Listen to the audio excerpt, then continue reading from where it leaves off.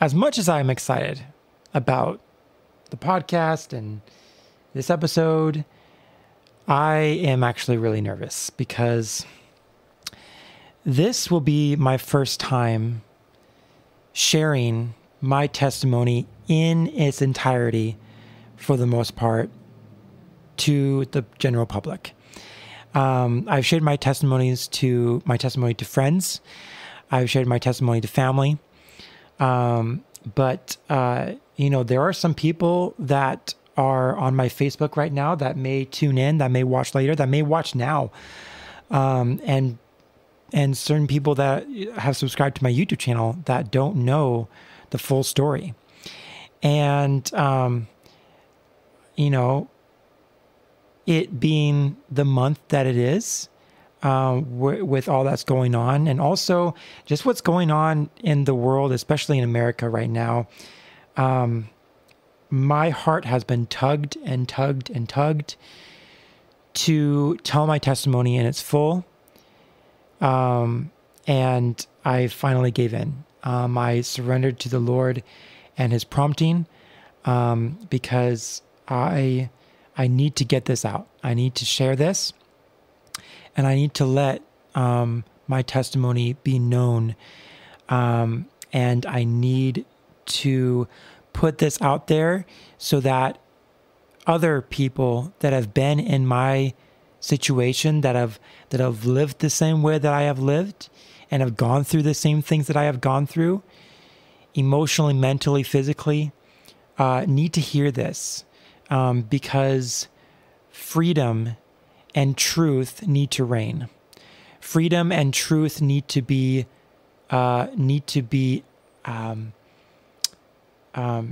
just as out there as anything else. Right now there are so many lies that are being told by the enemy and just by the world itself. But the world is surrendered to so many lies that the enemy has fed into their minds, fed into their ears, for so many years. And it's finally come to such a boiling point that everything is so exaggerated. Everything is so plain. Everything is so black and white now. The enemy is not trying to hide anymore, guys. He really isn't. And we know we're going to dive into that a little bit today on how, on the enemy's biggest tactic. And what I mean by the enemy, for those who are not Christian or are not believers of the faith that are watching this now or later on, or listening to this on the podcast, what I mean by the enemy is the devil. What I mean by the enemy is Satan.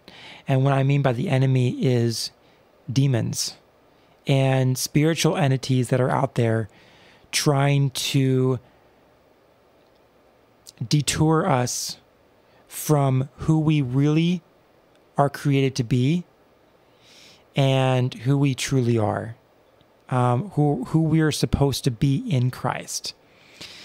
So before I dive too deep into this, because trust me, we're going to go deep in this episode. There is no holding back on this episode. I'm going to be brutally honest. I'm going to be vulnerable. I am going to be bold, and I'm not going to hold myself back anymore from explaining the truth that I have come to know as the truth and nothing but the truth. So help me God. Okay. So before we get started though, please, guys, like this episode, make sure the algorithm gets a hold of this episode so that this broadcast, this live stream, this episode can reach the people that God wants to reach. Okay. So go ahead and like it on Facebook, like this episode on Facebook right now. If you're tuning in on Facebook, go ahead and give this video a like and share it to your feed. Share it to your friends and family. If you're on Instagram, go ahead and share this broadcast right now to your feed and to your friends so that people can be blessed by this episode. If you're on YouTube, go ahead and share this broadcast and give this episode a like so that the algorithm can get a hold of this in Jesus' name. Amen.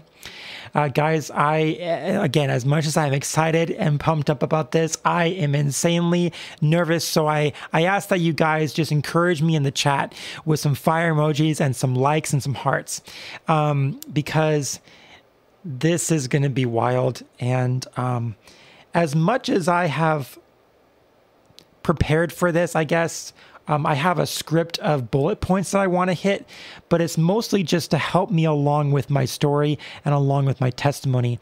There's some points I want to touch base on with my script, but this is mostly off the cuff. This is mostly led by the Spirit, guys, because honestly, the episode that I wanted to plan for in the beginning, just this week and today, I wanted to talk about the topic of faith. And then, as I slowly, I got really busy this week and stuff happened. And last weekend I was on vacation, and so that got really distracting. But I didn't really have something solid prepared for today. And in that, I was asking the Lord, if I don't have anything solid planned, what am I going to do? Is this podcast worth me not being prepared for, I guess? And the Lord said, just talk about what's been on your heart and what I've been putting on your heart for so long, what's been kind of eating away at your core for a while. And I'm like, all right, it's time. And yes, I know this month is Pride Month and all that shenanigans, but I'm here to tell you my story when it comes to pride, when it comes to sexual identity, and when it comes to finding the truth for myself and what that felt like and how it opened my mind and how it opened my heart to truly accepting what I have been running away from virtually my whole life. Now, let's dive into my testimony. If you guys are ready for this, go ahead and drop that fire emoji and drop a heart in the comment section right now, in Jesus' name. Welcome everybody on Instagram. Welcome everybody on Facebook, and welcome everybody on YouTube. All right, let's get started. So, how my testimony starts. Like anybody, I was born into this world. No, I'm just kidding. Yes, I was I was born, right? But that's not where my testimony starts. People ask me all the time, where does your testimony start? Well, it starts with a knowledge of where things started to go awry or downhill. And then picking up from that, the testimony grows, your story grows. And this isn't any old test or story. This is a testimony. This is the story of how Jesus dragged me up from the pit of despair that I was in, and brought me, nailed my flesh on that cross with him, and all the crap that I went through, nailed that on the cross. He died for me and set me free. So all that in of itself is my testimony. Now, what I'm going to dive into is just the details in between. So when it started, as far as I can remember, where it started is my upbringing was in a split denomination home. Now, some of you might be new to that idea, but honestly, it happens more often than you think. So what happened is that both my parents grew up in the Catholic Church. They were raised Catholic, and they had Catholic families, Catholic upbringings. And then when I was about, I forget exactly when, but I think it's between when I was 3 and 5. And if my mom is in the chat, please correct me, okay? But she decided to separate from the Catholic Church and go a different way in the faith. And she decided to join the denomination that is called the Seventh-day Adventists, or just Adventists. And that was a very hard but also easy transition or decision for her, because she saw some things in the Catholic Church, different theological points, different beliefs, different ways they did things that just didn't settle well in her spirit. And she asked the Lord, direct me to the path that you want me to go on. And he directed her to the denomination of the SDAs. And so my dad remained Catholic, and he still identifies as a Catholic today. And that started something new in our family.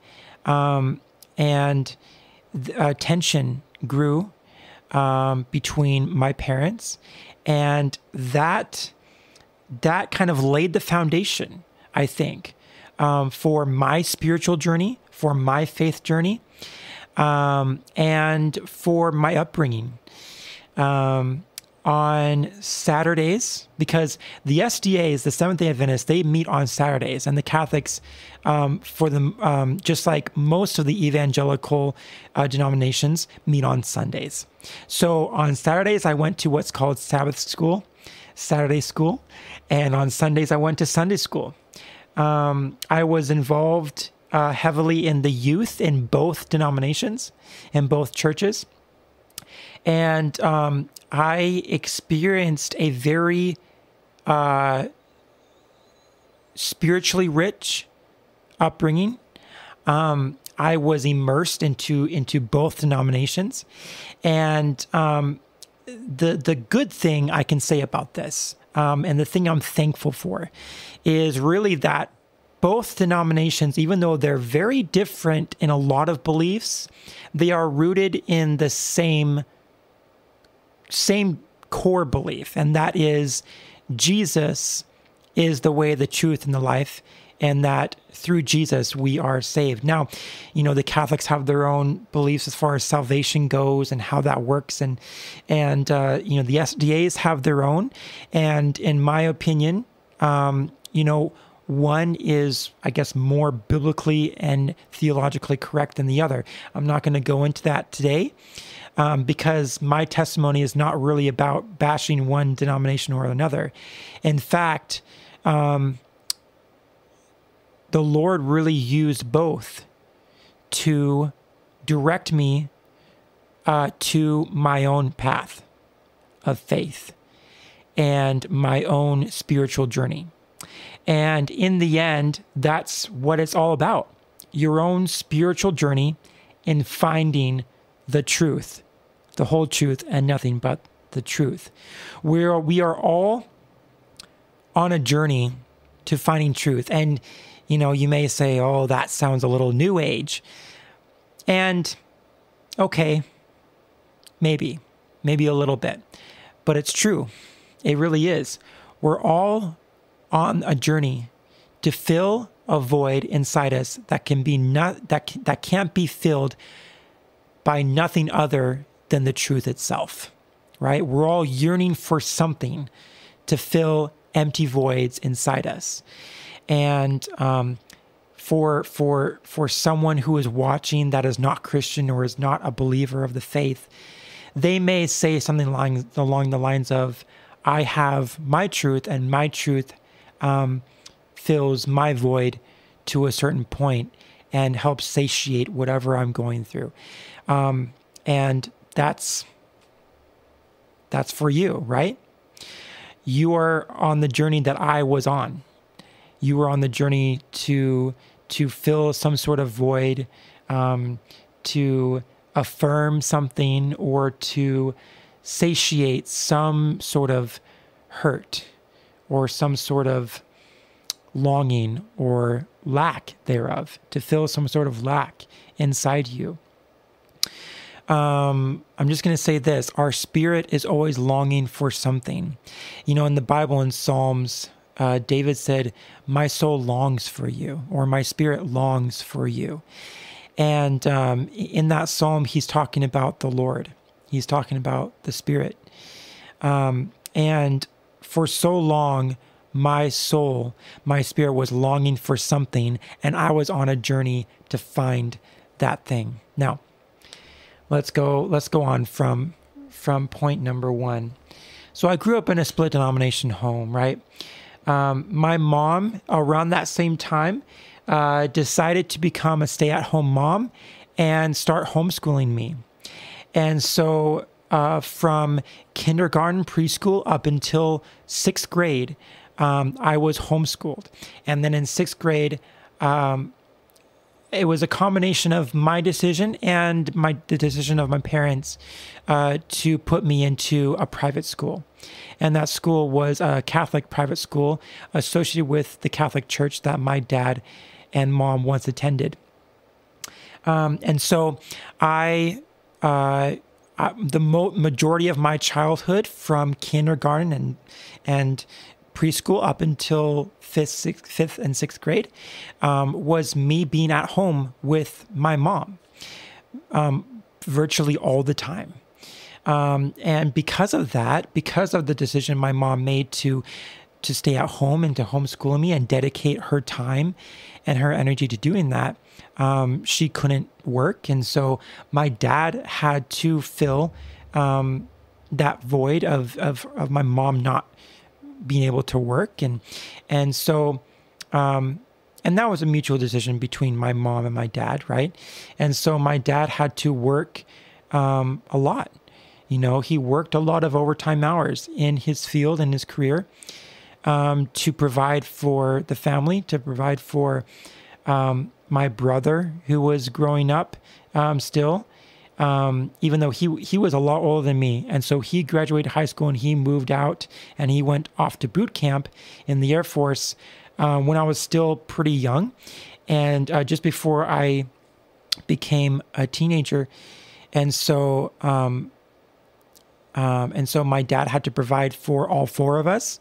And then when my brother moved away, he had to provide just for the three of us. But even then, he still had to work a lot. And so what that looked like is my mom was always around.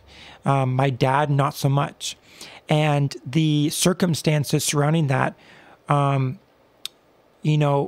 put me in a situation where I was mostly taken care of and brought up by my mom. And in the evenings when my dad came home, because I didn't really see him in the mornings because he took off for work so early, I was, in the evenings, I was brought up by both of them. And so, yeah, that did have an effect on how I was brought up.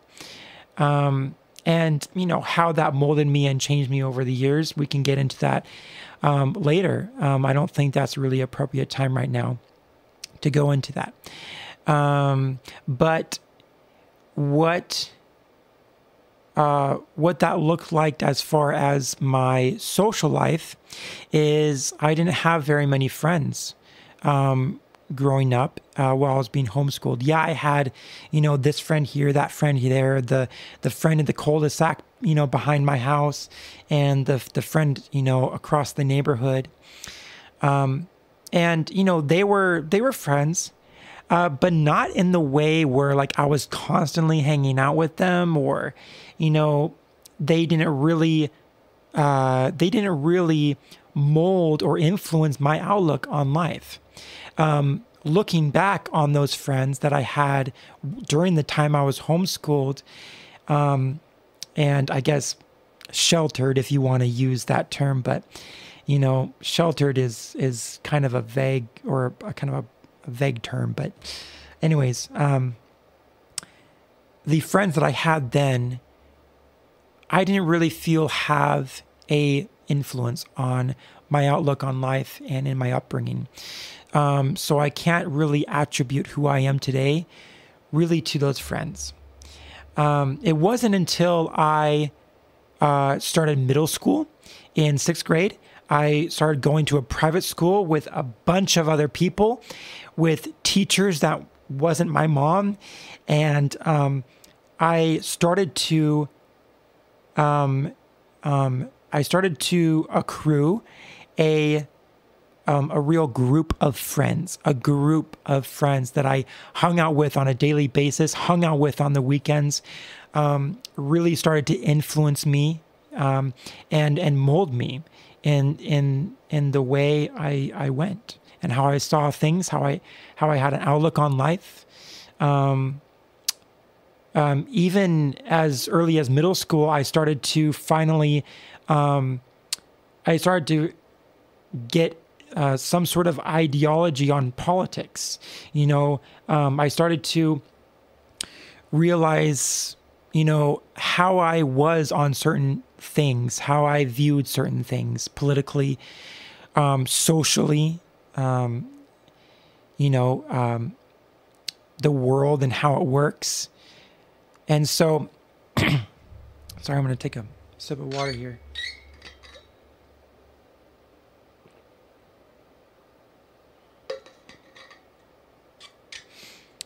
So it wasn't until middle school that I accrued a group of friends that really started to shape me as a person and how I viewed things.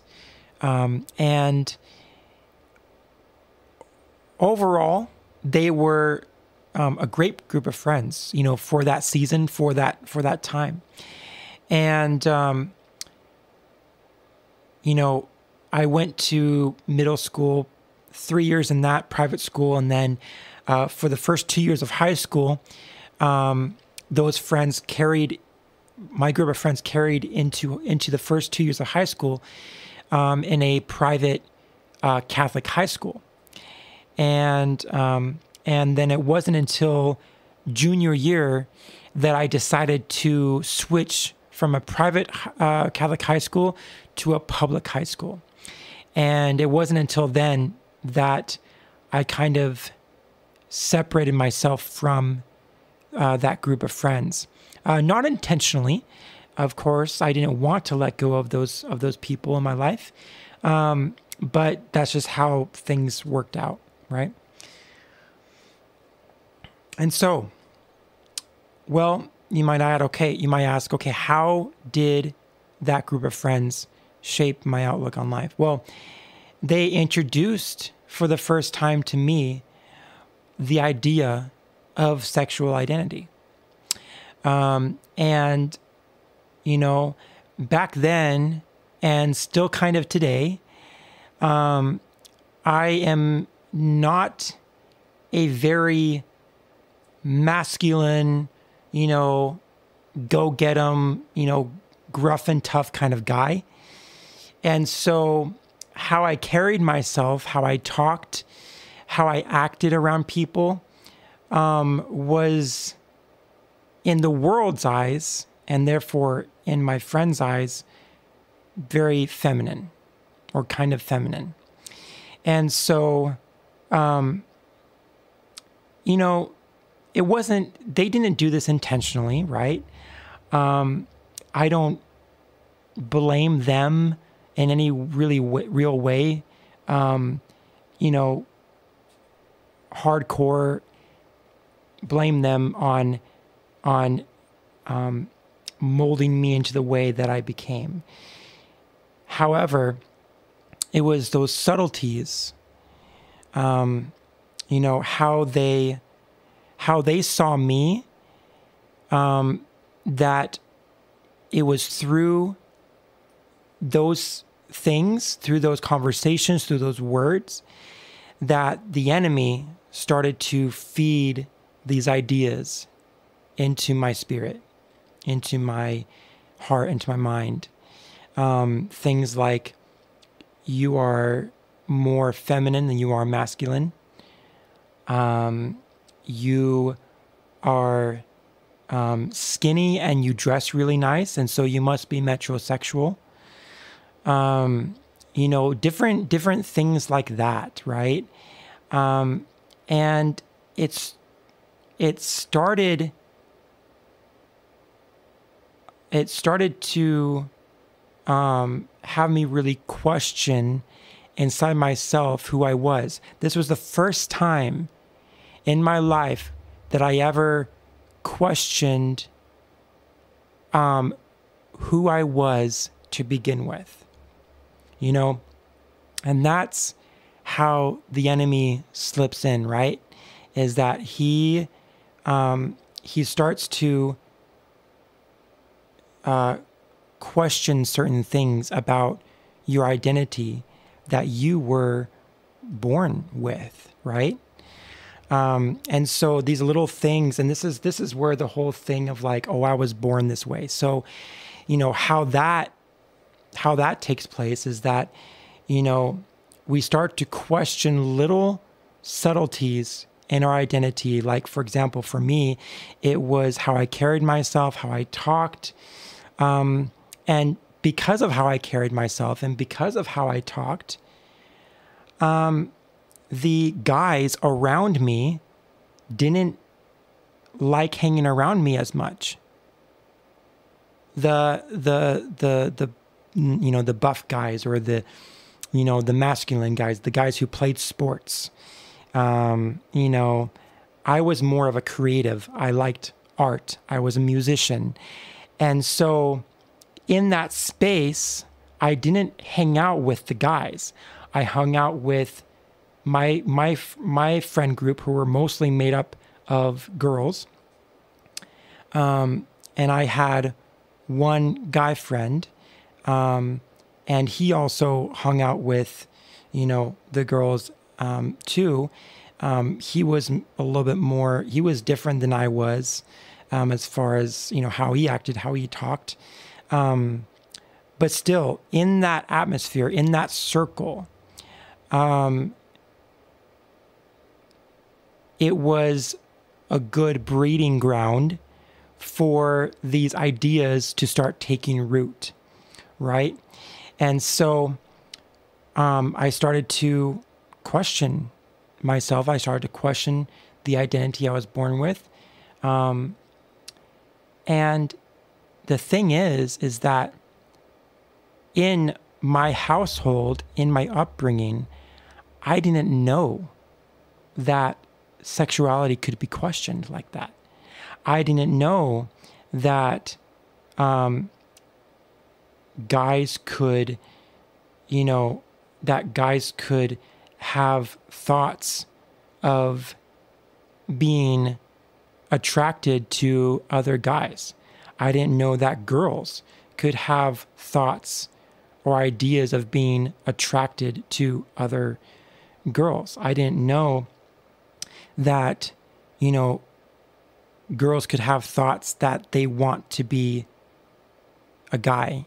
I didn't know that guys could have thoughts that they want to become girls. So I didn't have any idea of what that was. And so when those ideas started happening, what am I going to do, right? I'm going to take that as truth, and I'm going to take that as, oh, I must be feeling this sort of way, right? This must be happening. And so, you know, in middle school, I did not officially come out to anybody. I didn't come out to my parents. I didn't even say it blatantly to my friends' faces, who knew deep down inside that I was going through this, right? Because several of my friends within that group were also going through the same thing. So it wasn't until 8th grade, 9th grade, and 10th grade that I really started to question it. It was a constant thing in my head. It was a constant anxiety. I was constantly getting depressed because it was a battle in my mind. Why am I having these thoughts? Why is it rubbing against something that I already know to be true, or my presuppositions, if you will? Why am I feeling this way? Why am I anxious all the time? Why am I depressed all the time? why am I moved to feel this sort of way when all I want to do is just be at peace and just be myself and not have this anxiety with it, not have this rubbing against two stones kind of feeling. And so another lie started seeping into my mind. The lie that if I make it official, it will all go away. If I accept this new truth about myself completely, and that means expressing it to the people around me, I will be at peace. My anxiety will go away. I will no longer be depressed anymore. Because the depression, the anxiety, it was rooted in, I'm having this identity crisis. And I'm afraid that if I make it known to other people that may not see eye to eye to me, that they're going to shun me away and I'm going to be alone. So in comes this new idea that, no, I'm not going to be alone if I do this. If I make it apparent, if I broadcast it out. So eventually, everything came to a boiling point. Senior year of high school. Now, being in a public school atmosphere did not help this at all. Now I'm being surrounded on a daily basis with people that are going through this same thing. This identity crisis, this truth crisis. What is the truth? If anything remotely makes sense, I'm going to grab onto it and I'm going to take it as my truth. If it satiates what I'm feeling inside here, if it affirms what I'm feeling inside here, I'm going to grab onto it as truth. And I, for some reason, I know it's going to set me free from something. Well, not all truths are going to set you free. Only the truth is going to set you free. And only the truth is really going to satiate that hurt inside you, that is only going to fill that void inside you, and is only going to affirm the feelings that are inside you, the true feelings, and that is, who am I? The true battle that's going inside your mind, and I'm speaking to someone right now that has gone through that or is going through that right now. At the end of the day, you're not questioning your sexuality. You're not questioning your identity in who I am to other people. You're questioning who I am to myself. And you're questioning who I am in general. Who am I? Who was I created to be? What was I made to do? And who am I to the person that is invisible? Because everybody else in the world has their opinion about you, but what about when you look inside the mirror? Can you look yourself in the mirror and say, I am who I am? I am who the Creator made me to be.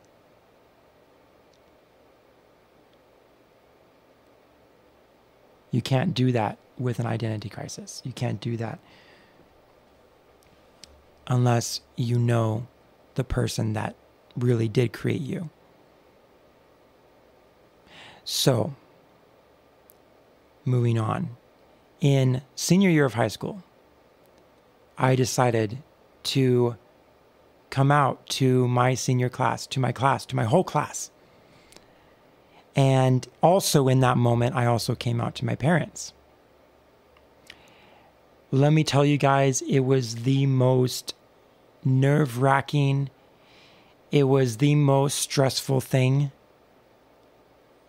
I have ever done.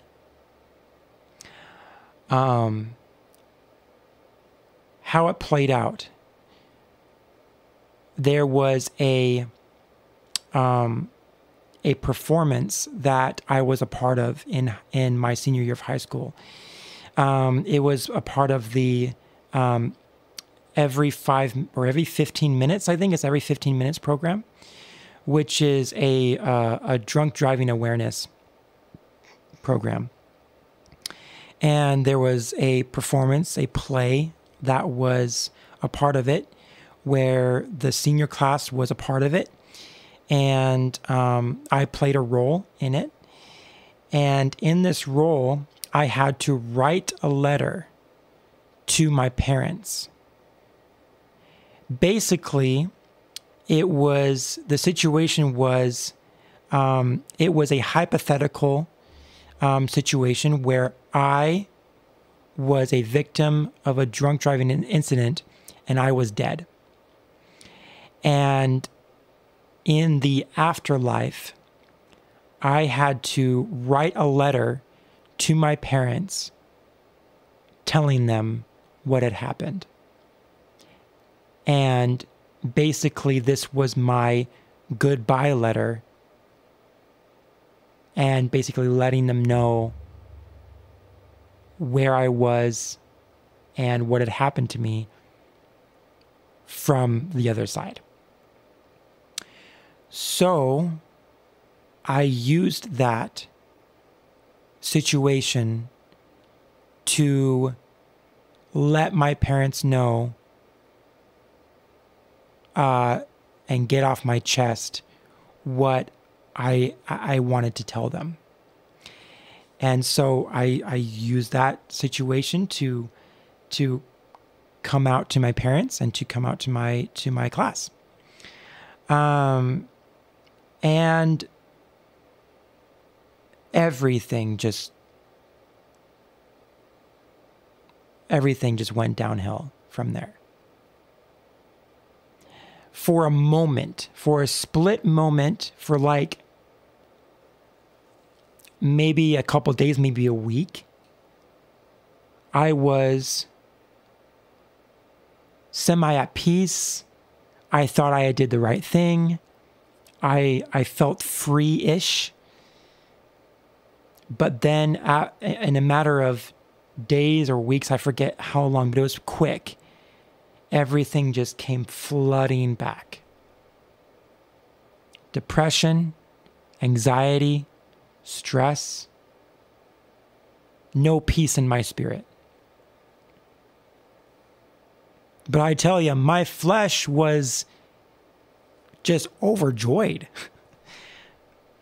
My outside was okay, because now I was in line with what everybody else was thinking, what everybody else saw me as. And when I mean everybody, I mean the people that at that time meant the most to me and whose opinions meant the most to me.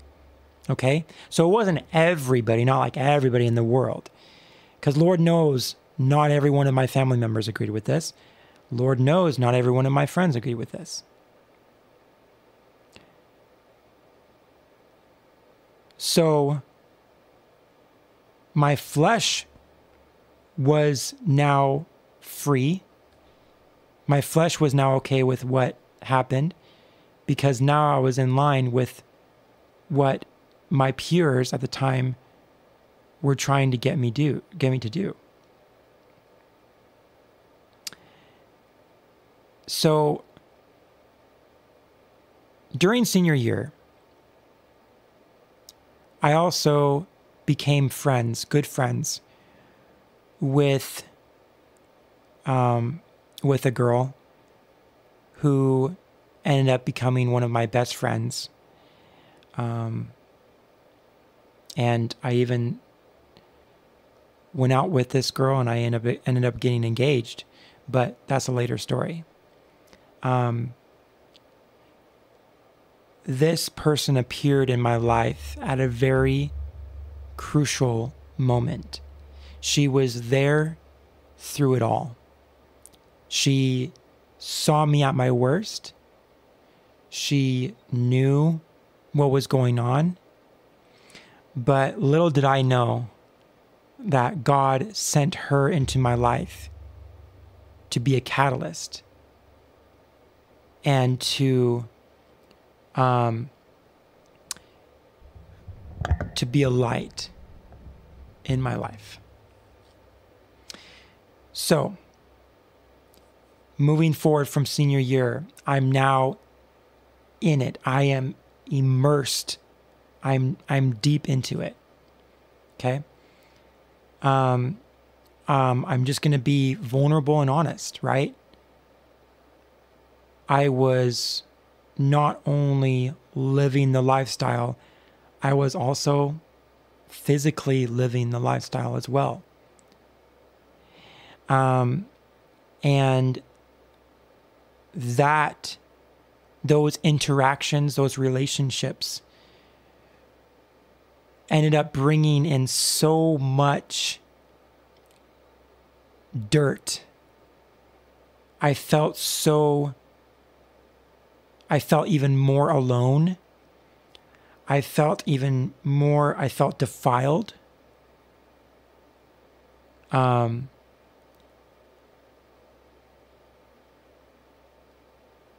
Now, nothing I did was against my will or consent. That's not a part of my story. And I thank God for that. I really do. But the things that I did during when I lived this lifestyle, when the veil was over my eyes and I was only paying attention to what the world thought of me as. I felt so dirty. I felt ashamed. I cried myself to sleep almost every night.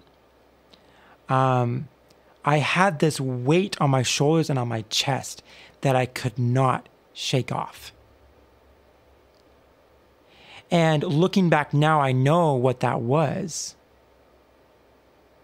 It was a spirit. It was a demonic presence that was weighing on me that I couldn't shake. Because as I made these decisions to be involved with other people, I made the choices to live out this lifestyle actively, I opened so many doors to the enemy to have his way with me and just ravage my life.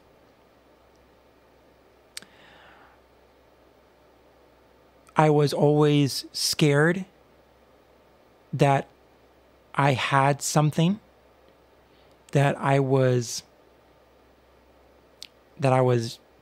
diseased, that I was, defiled, that I was unhealthy. It brought on such an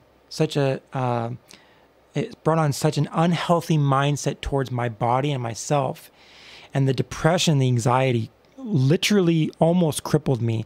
I started to become borderline anorexic. Most people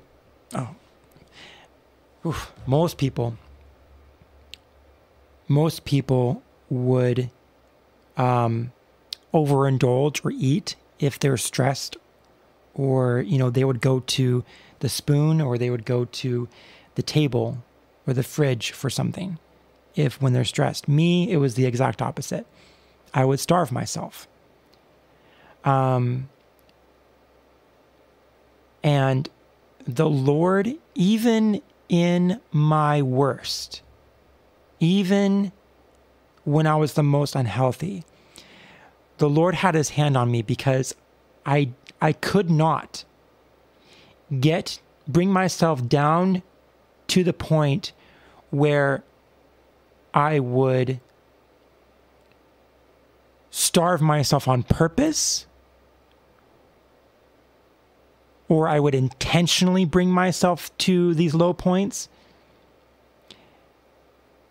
He had his hand over me, and he put a boundary in place where I would not go below a certain point in my health. I did not get to the point where I had to admit myself to the hospital, or, that I was so deficient in nutrients that, that my body would suffer heavily. Now, I was suffering because I would be hungry all the time. I would be fatigued a lot. I couldn't perform well in sports. And just day to day was just really hard. My mental focus was not there. My energy levels weren't there. And so even doing daily tasks work hard. But the Lord did not allow me to get to a point where I had to be admitted to the ER or something drastic happening to my health. And I thank the Lord for that. I really, really do. I'm so grateful. And I have so much gratitude that even in those moments of not wanting to eat, in these moments of depression and anxiety, now that I think about it, not once did I have a thought of suicide. I had every opportunity and I had every excuse to want to not be here, not be in this world. I was depressed. I was riddled with anxiety. And for some people, for a lot of people, that depression, that amount of depression, that amount of anxiety would put them in a mindset of, I just don't want to be here anymore. But that thought did not cross my mind. And I believe that was the Lord as well. And I am grateful for that. So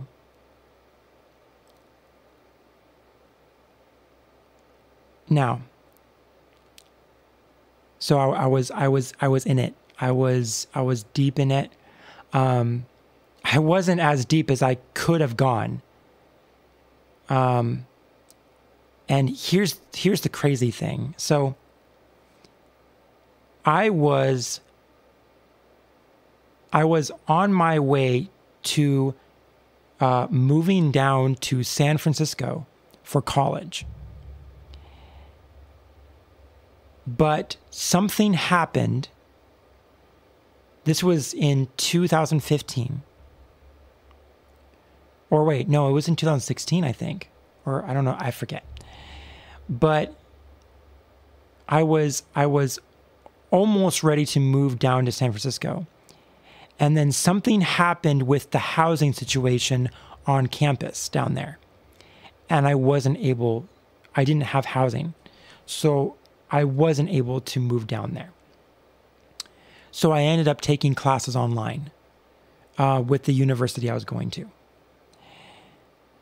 Looking back, if I were to have gone down to there, away from my family, away from the people I knew, away from the community I had, I think I would have gone a lot deeper than I did. And I think that's another way the Lord had his hand on my life. That he prevented me from going to a place And honestly, it could have been any other place, right? It could have been Chicago, it could have been New York, it could have been Los Angeles. I'm not just saying if I went to only San Francisco, this would have happened. No, it could have happened anywhere else. But me, the opportunity of me being withdrawn from the place I was at, that opportunity would have opened up way more doors than what was best for me. And I think God closed that opportunity so that he would keep me here. Because if he didn't keep me here, this, what I'm about to talk about next, wouldn't have happened, guaranteed. Now, could he have rescued me in a different way? In the future, further down the road? Absolutely. God is without boundaries. He can have his way however he wants, in whatever time he wants. But this is what God's plan looked like. God's plan of redemption. So I was back into living in Tri-Cities. This girl who I have been best friends with since 2015, in my senior year of high school, she started inviting me to her church. And this church is the church that I have come to love and I've come to call my home church, and that is Hungry Generation. She started inviting me to youth services, and I think to a couple of Sunday services as well. But at first, I was reluctant, and I turned her down for a few invitations. But I decided to entertain her, and I decided to give in a little bit, and I went to my first service. Totally rocked my world. This was my first immersion. This was my first ever experience in going to an evangelical church. Going to a church on Sunday outside of the Catholic Church. Okay? So it was totally new to me. Totally new music, right? Now I grew up listening to, Christian contemporary music like Hillsong, Bethel, Oasis Worship, Come Now Is the Time to Worship, all those good classic songs. And so I did have that foundation in Christian music, but I didn't go to a church that sang those songs for the most part. It wasn't until later that my mom's church started to get more into contemporary Christian music. And so that they had that going for them. Anyways, that's beside the point. This is my first time going to an evangelical church, a Sunday keeping church outside of the Catholic Church. The people there were so inviting, welcoming, and friendly that I was just in awe of what that type of community looked like. And so that sparked something inside me to kind of want more of that. And over time, that spark would grow into a fire, and that fire would start to burn. And then Jesus would eventually take over that and invite me closer to his heart. But even during the couple of times that I would go to her church, I was still living this lifestyle.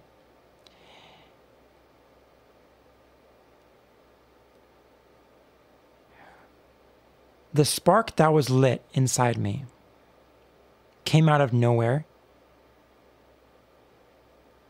And something inside me started to question.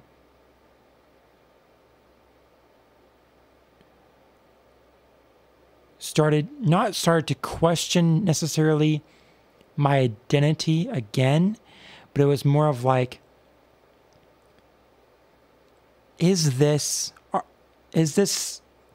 stuff inside that I'm dealing with on a constant basis? Is this depression? Is this anxiety? Is this fear? Is this longing for identity? Is it worth it? Is this struggle worth it to be who I was? That's what was being questioned inside my spirit. One day,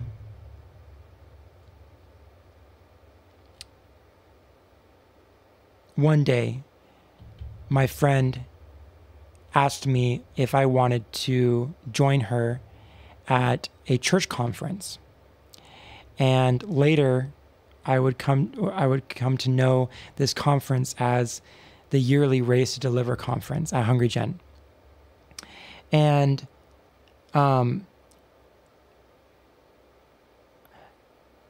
at first I said no.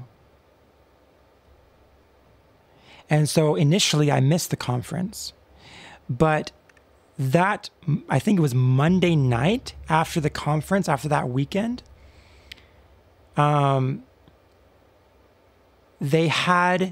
church had a special service for the volunteers of that conference. And the special guest speaker, the special guest minister at that conference was going to be at the service just for the volunteers.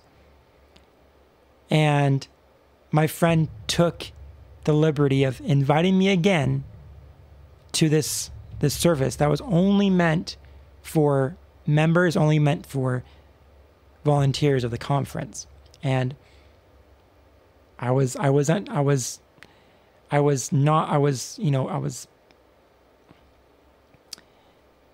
unsure of it. Because then a different type of anxiety started to stir in my spirit. But it wasn't it was an anxiety that was now starting to be pitted against the anxiety that I was so familiar with, that I was dealing with on a daily basis. This was a new type of stirring in my spirit, stirring in my heart, and I was uneasy. And then my friend, she asked me a question that I would never forget. It was something along the lines of this.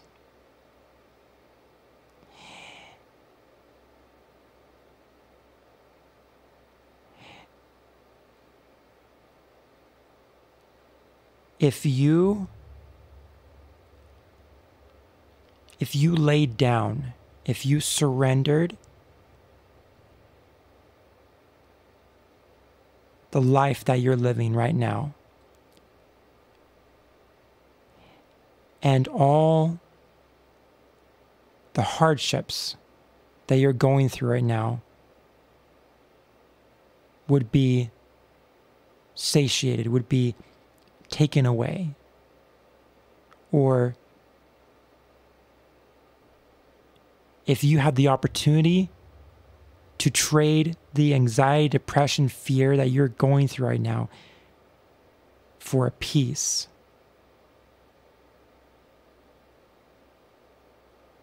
would you do it? And I thought about it for a few minutes. And the small part of me inside that was still hanging on to my original identity, my true identity that I was born with, my true identity that God created me with, that little part of me that was hanging on, stirred up inside me and said yes. And so I decided to go to the conference or to this service. During this service, I experienced deliverance for the first time.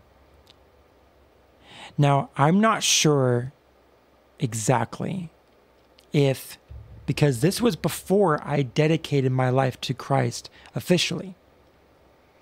So I'm not quite sure if the deliverance I experienced at this service is the deliverance that set me free from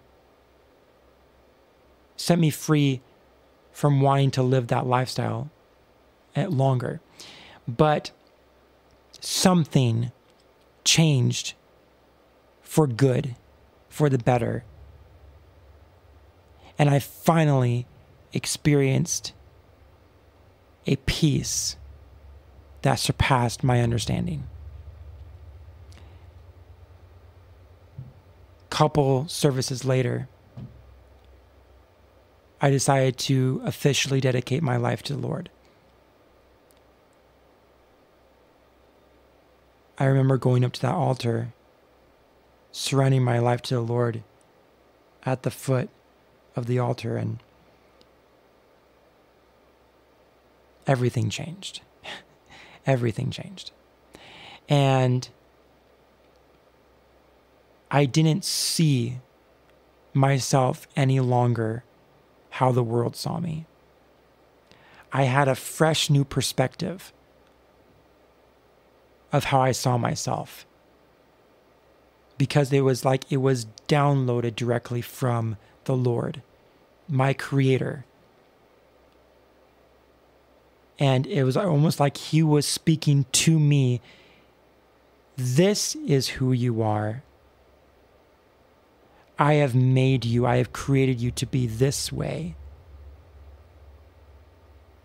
And all those thoughts and lies that people and the enemy have told you in the past mean nothing now. Because I have created you to be this way.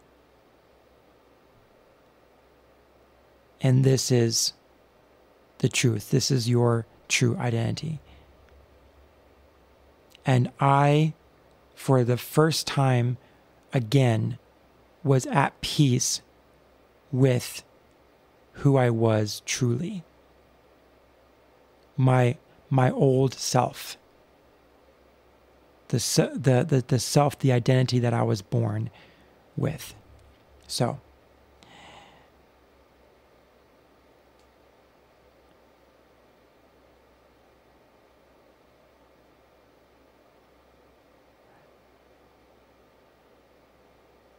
the thing is,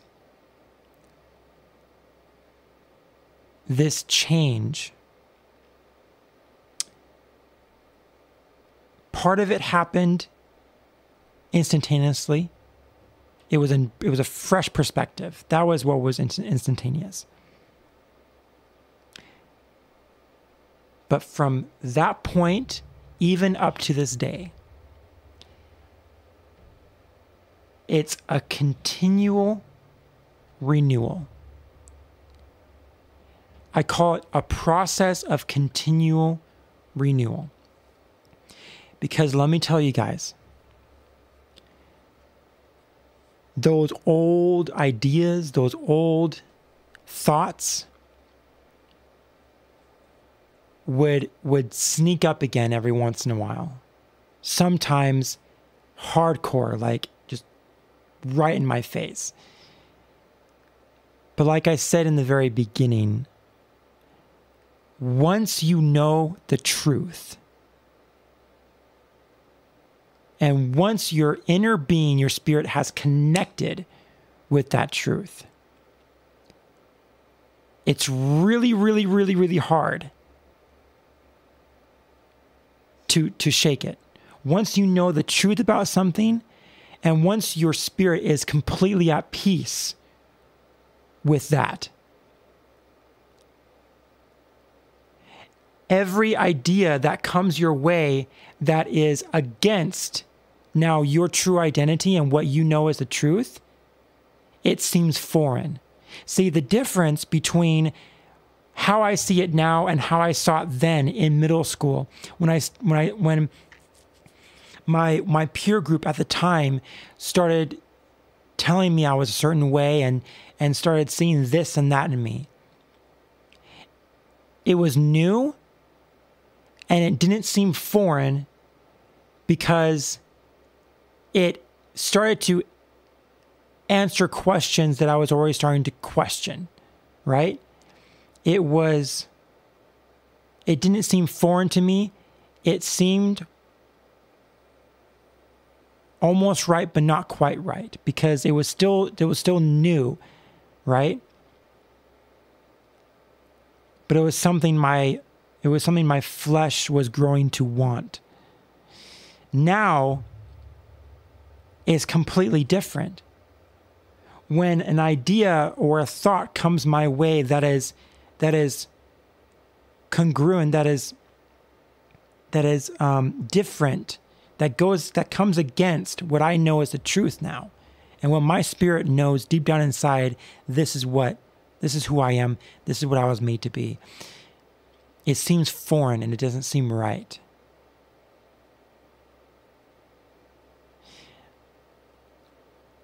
I can only explain it as that. So, from day one of being a born-again Christian to now, it's a continual renewal of the mind, and it's a continual renewal of the heart, because there was a lot of trauma that happened because of how I lived. A lot of hurt, a lot of pain from those years. And I wish I could say that me surrendering my life that day at the altar and me some months later deciding to be baptized, that would be an instant fix. That would be an instant renewal of the mind, instant purification of the heart, instant healing of the years of trauma, and instant of the years of pain would be just gone. Yes, the past is the past, and now I'm living in the future. I'm moving forward. I'm not looking back. I'm moving forward now. It's a continual healing. It's a continual process. And it's a continual renewal. I'm still being in the process of healing today of things that happened years ago, even in my childhood. And I'm still processing and renewing my mind and renewing my heart and experiencing healing by the grace of God and the mercies of God and what He paid for on that cross. I'm still experiencing what He paid for on that cross today. It's not a one and done thing. Yes, the cross was a one and done thing, but the purification, the renewal, the process, the journey is not a one and done thing. It is something that I am living out. And it's a continual choice and decision every day to wake up and say, Lord, I choose you because you were the only one that could satiate what was going on inside here. You were the only one that could fill the void completely, that I know completely can fulfill the void that I have inside me. Nothing else compares to the love that I feel. Nothing else compares to the vigor that I feel, the energy that I feel that courses through me, that only you give, Lord, that the world could not ever give. There is something that drugs can't do. Been there, done that, guys. I haven't done every drug, of course, but I've dabbled in marijuana, which is a drug. That couldn't fill it. That gave me more depression, more anxiety.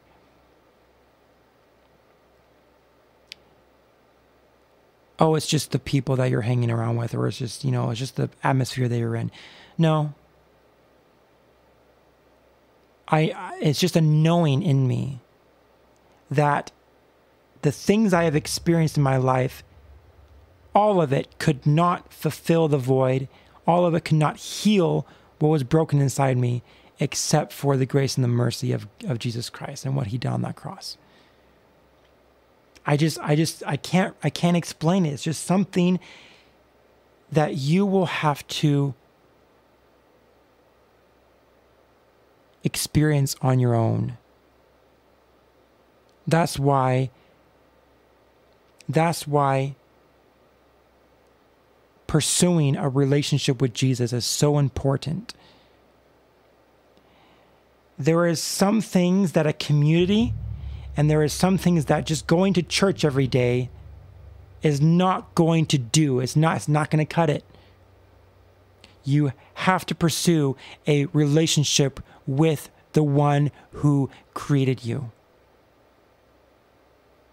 Because only he can fulfill the things that are lacking and that are hurting inside you. Why? Because he created you.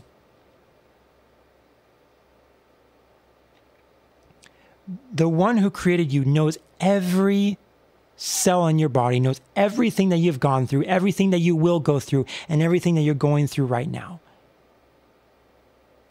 He is the answer to every question. He is the healing to every wound. He is the resurrection to every broken thing, to every dead thing in your life. He is the answer. He is the fix. He is the fixer-upper. He is the general contract for every broken thing in your house. That's so corny. It's so cheesy, but it's true. It's true. It really is. He is the one that created you, so he knows you best, and he knows what is good for you and what is not.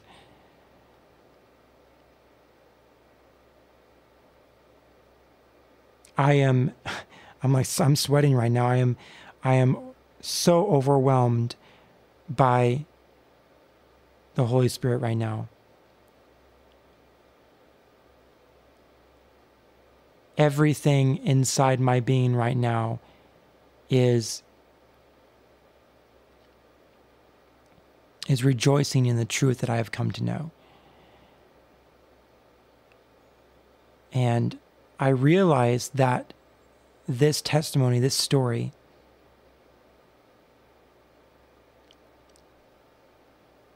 some people in my life are not going to agree with, and I've come to terms with that. I'm okay with that.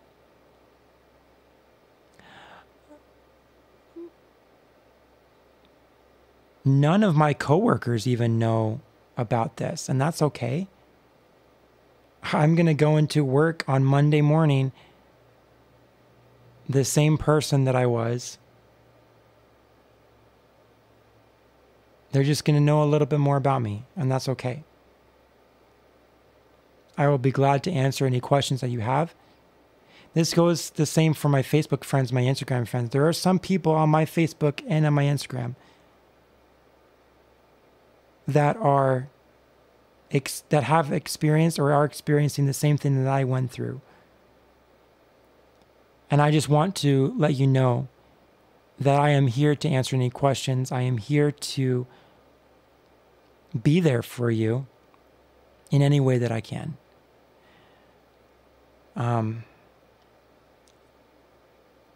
This is not easy for me because I know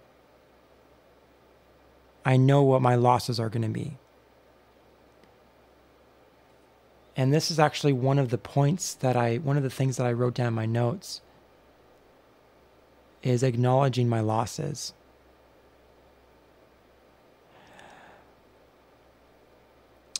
There's this thing that happens in battle.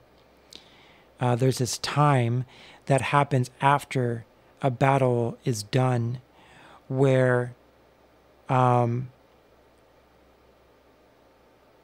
the soldiers, the remaining soldiers, or just the people in general, will go out, and the king would send out an official to count the losses, to basically make a new census of who remained and who were killed. Also in that census would be a calculation of losses in not just people, but also in monetary value as well. Objects, different things that may have been stolen or looted, things that may have been taken from the taken with the enemy to their camp. So all losses are counted.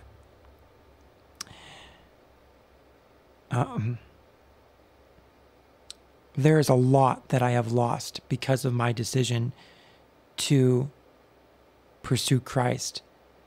And some may see this pursuit as illogical and crazy and absurd. But that's because they just haven't experienced it from themselves. And so only my Christian friends and family can relate with me on this, is that once you know Jesus as your creator, once you know Jesus as your Lord and Savior, once you know Jesus as your personal friend and brother, everything that you once held dear, everything that you once took for granted is now gone with the wind. Everything else is acknowledged as losses, things that you're not going to get back. And there's a part of you that is continually dying every day that wants to hang on to the past. But a greater part of you now is looking to the future and what's to come, and is taking every moment in the present to be better, to be at peace, to surrender to everything that Jesus died on the cross for. Again, back to that continual renewal, that continual surrender. And it's not until you find the truth in Christ that everything else is just like, it just seems counterintuitive. It seems false. It seems not right. It seems like it's going against everything that you believe in now. And so now you might ask, do you still deal with what you dealt with in the past? Yes and no. I deal with old thought patterns and old mindsets trying to sneak back in and take place. But from where I am sitting now, where I am standing now in my life, I can say for a fact that I am completely renewed. That I have a brand new identity in the Lord, that my inner man, that my inner spirit is 100% in tune with. And that everything else, every other type of identity out there just does not cut it now. and nothing else that I will ever try again besides Jesus, besides the Lord. Everything else that I will try, everything else that I will try to fill some new void inside me from like either a broken relationship or, some loss in the family or a loss of a friend or something like that. Nothing else will come close to filling the void like Jesus does. I will never be the same again. And yes, if you're wondering, I am very much attracted to girls, and I will forever be. It is what it is. But do I look back sometimes and I wish to go back to my old ways? There are thoughts that try and slip in my mind that I'm missing out on something, or that, the identity that I have now is just won't cut it, but it doesn't. I'm not the same. The identity that I have now is rooted in the truth, and I can't shake it. I can't say no to it. It is what it is. It is truth. And so when a thought comes to my mind, hey, don't you miss the old self? I'm like, not really, because the old self was ridiculed with depression and anxiety, and he was scared to death, and he was crying himself to sleep every night, and he was wondering what was going to happen next. I don't want that. I don't want that ever again. I think this is a good time to end this episode.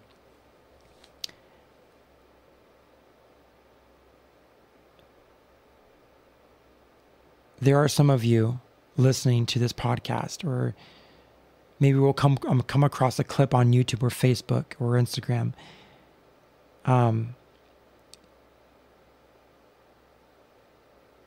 You are living in depression. You are living with anxiety. You are living with, you're scared.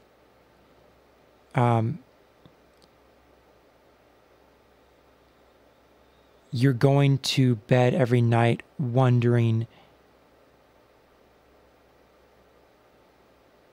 am I meant to be someone else, or am I meant to be something else? Or what if the things that people are saying around me are true?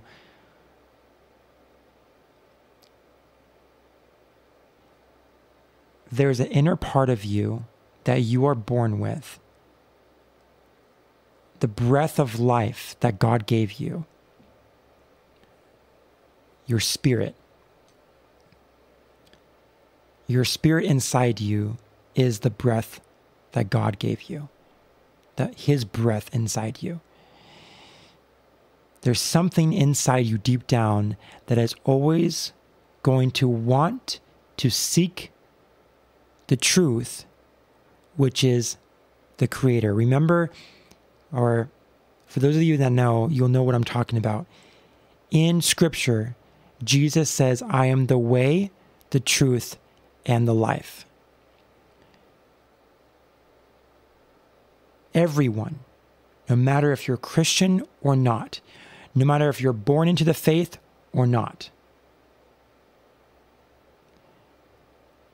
there's a part of you that always wants to seek the truth, that always wants to find meaning in life.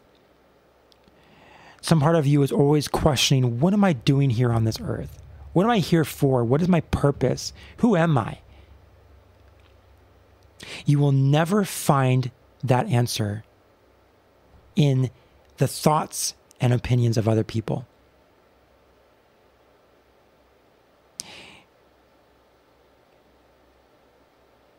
The breath inside you will always return to the person that put that breath in you in the first place. The breath inside you that was breathed by your Creator at the beginning of time when you took your first breath outside of your mom's womb will always return back to the one who gave it. There's always something inside of us that is always going to want to return to the Creator, to the thing, to the person, to the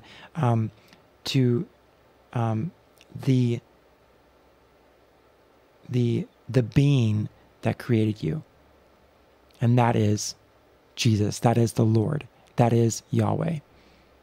And He, only He, knows your innermost being, what you're going through, who you really are, what your purpose is on this earth.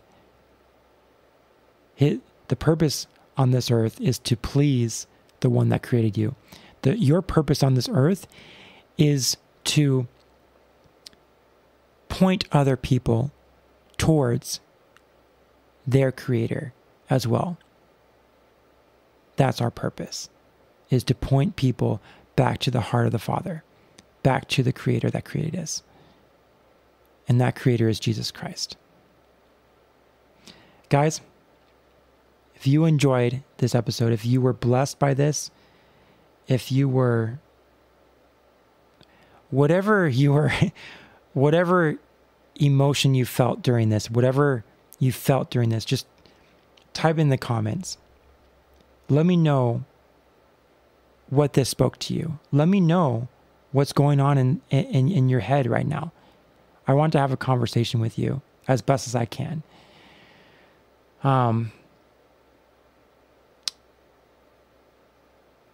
I believe that God is going to use this testimony, use this story, and use my continuing journey to impact and change others for the better.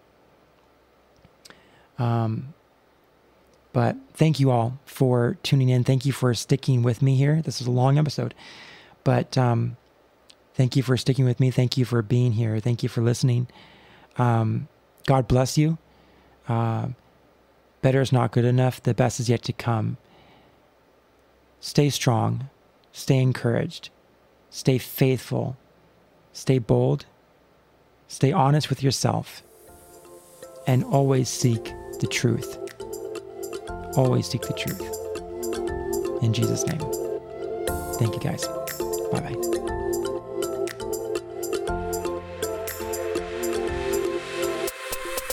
Thanks for tuning in to the Reflecting In podcast. If this episode blessed you in any way, please leave a review either on Spotify, Apple Podcasts, or our Facebook page at facebook.com/reflectinghim. Until next time, stay humble, strong, and courageous.